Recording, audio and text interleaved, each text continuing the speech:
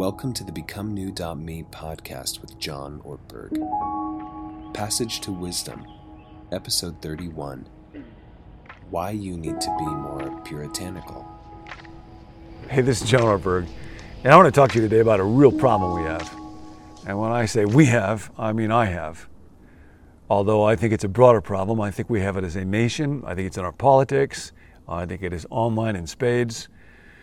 And it is the problem of dismissing people with whom I disagree, of rejecting them, of even wanting to reject them without seeking to deeply understand them, of closing my heart off to people. And ironically, very often I do this, we do this, because there's another group of people that I think of as attractive or powerful or influential, and I want to identify with them. I want to be a part of their tribe, so I don't want to be a part of that tribe.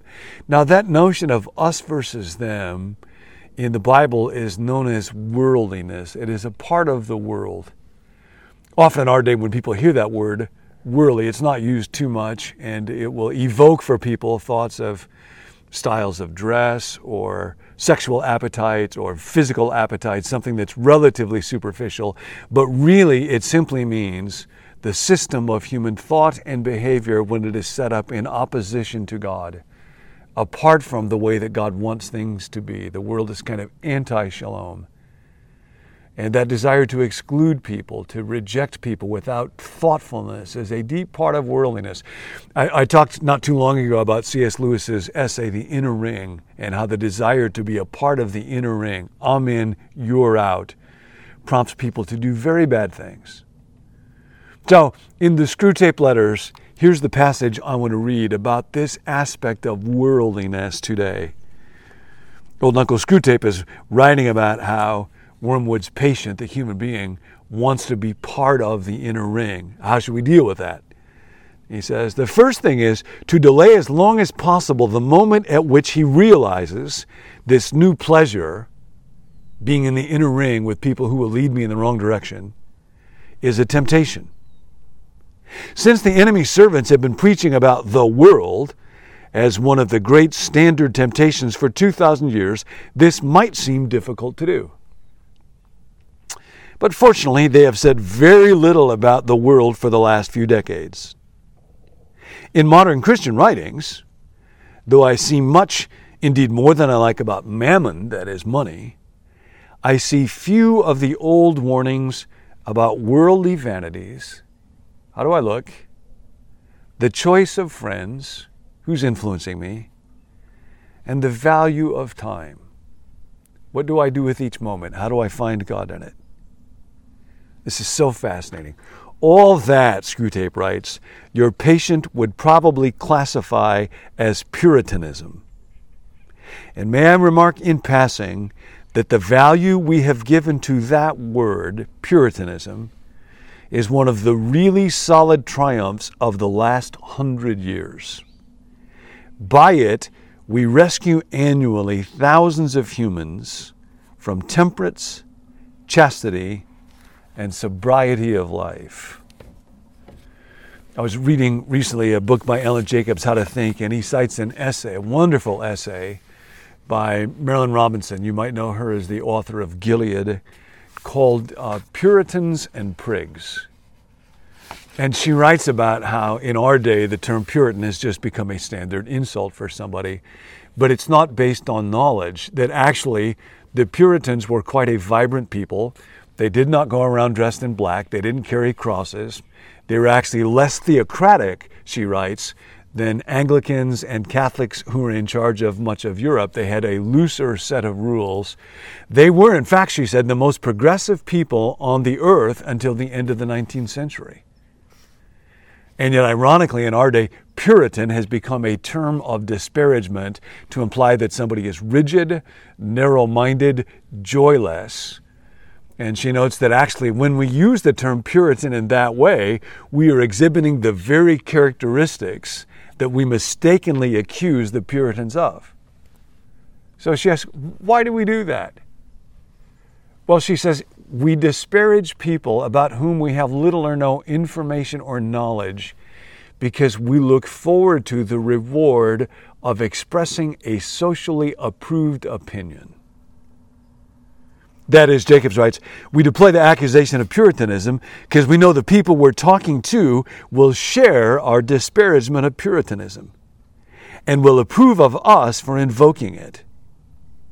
Whether the term as we use it has any significant relationship to the reality of Puritan actions and beliefs is totally irrelevant. The word doesn't have any meaning as such, certainly not any historical validity. It's more like the password to get into the clubhouse. I use this word, I disparage this group to demonstrate my membership in the inner ring. Robinson further comments, this kind of usage demonstrates how effectively such consensus can close off a subject from inquiry, which may be the most important point of all. The more useful a term is for marking my inclusion in a group, the less interested I will be in testing the validity of my use of that term against any kind of standard. People who like accusing others of Puritanism have a fairly serious investment then in knowing as little as possible about actual Puritans. They are invested in not thinking. And this is a huge human problem. We just want to dismiss people. It makes us feel superior. Jacobs, that's a wonderful little book, by the way, called How to Think, writes about an anthropologist, Susan Harding, about 30 years ago, who did a study of fundamentalism, Christian fundamentalism, and faced a lot of blowback from her fellow anthropologists. She said over and over she had to face the question, are you now or have you ever been a born-again Christian? And wonders, why would there be opposition to study this? This is what anthropologists do, is they study different cultures and traditions. Why resist studying one that may be right next door? And the reason for it, she says, is because of the existence of what she calls the culturally repugnant other. The culturally repugnant other. The person with whom I disagree, so that I simply want to dismiss them without seeking to understand them because it makes me feel superior. And that is a huge problem in our world. And it's not just the left that does it towards fundamentalism or with words like Puritan that have been redefined in destructive ways. The right does it as well. I was talking recently to a pastor friend who is at a church, and with all of the racial unrest and confusion over this last year or two, his teenage daughter put a sign, Black Lives Matter, out in their yard because she's concerned about racism and justice.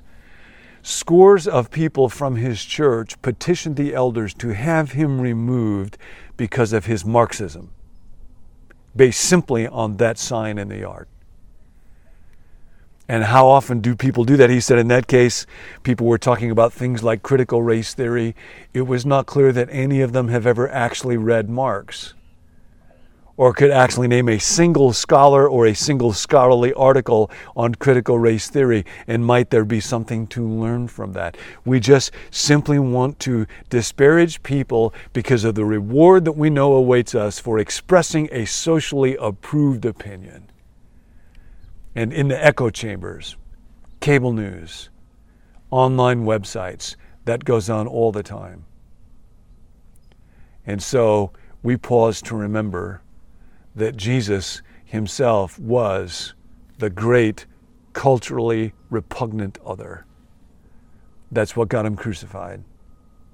And he constantly broke down that wall, and he would tell stories about culturally repugnant others like the Good Samaritan, to build a little community of people who stopped dismissing others, even others with whom they disagreed, who would seek to love not just their neighbor but their enemy. That's what we're invited into. One little tip on where to begin, and that is with our minds, on being deeply thoughtful. Jacobs writes about a tech CEO who went to a conference, heard a speaker, violently disagreed with the speaker, went up to him immediately and said, I didn't like your talk, I disagreed with it. And the speaker's immediate response was, give it 5 minutes. And at first, The listener didn't like that response at all, but then he realized the wisdom of it. He realized that he had gone into what he calls refutation mode, where rather than trying to think, rather than seek to understand, he was just busy generating reasons that would sustain his disagreement and his sense of superiority. And that's become kind of a mantra now. Give it 5 minutes. Or as Jesus' brother James put it, let everyone be slow to speak, slow to anger, quick to listen. Give it 5 minutes. Today, for me, maybe for you, instead of just dismissing people, instead of just unthinkingly critiquing and feeling superior over anybody with whom I disagree, give it 5 minutes. Today, when there's that hard voice, when there is that difficult person, instead of wishing that they did not exist or thinking how glad you are that you are not they, I thank you, God, that I am not. Instead, give it 5 minutes. Slow to speak, slow to anger, quick to listen.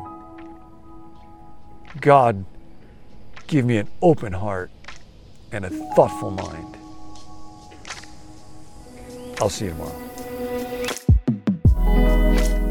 Thanks for joining us. Receive alerts for new episodes by texting the word BECOME to the number 56525, or invite a friend by sharing the link becomenew.me.